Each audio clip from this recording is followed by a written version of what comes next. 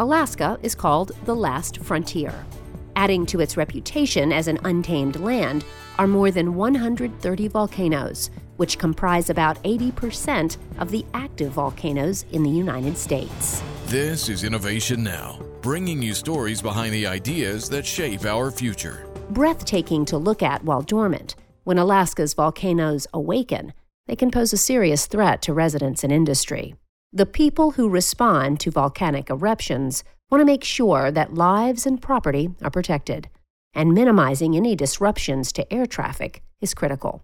Explosive volcanic ash is made up of microscopic silica that can scratch aircraft windshields and shut down engines in flight. Now, a joint project between NASA and NOAA gives scientists more accurate tools to protect planes and passengers from volcanic ash. By integrating satellite data, volcanic clouds are tracked by their chemical compositions and mapped in 3 dimensions.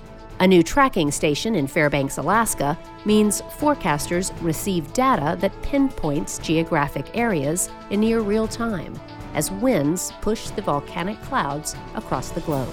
For Innovation Now, I'm Jennifer Pulley. Innovation Now is produced by the National Institute of Aerospace through collaboration with NASA.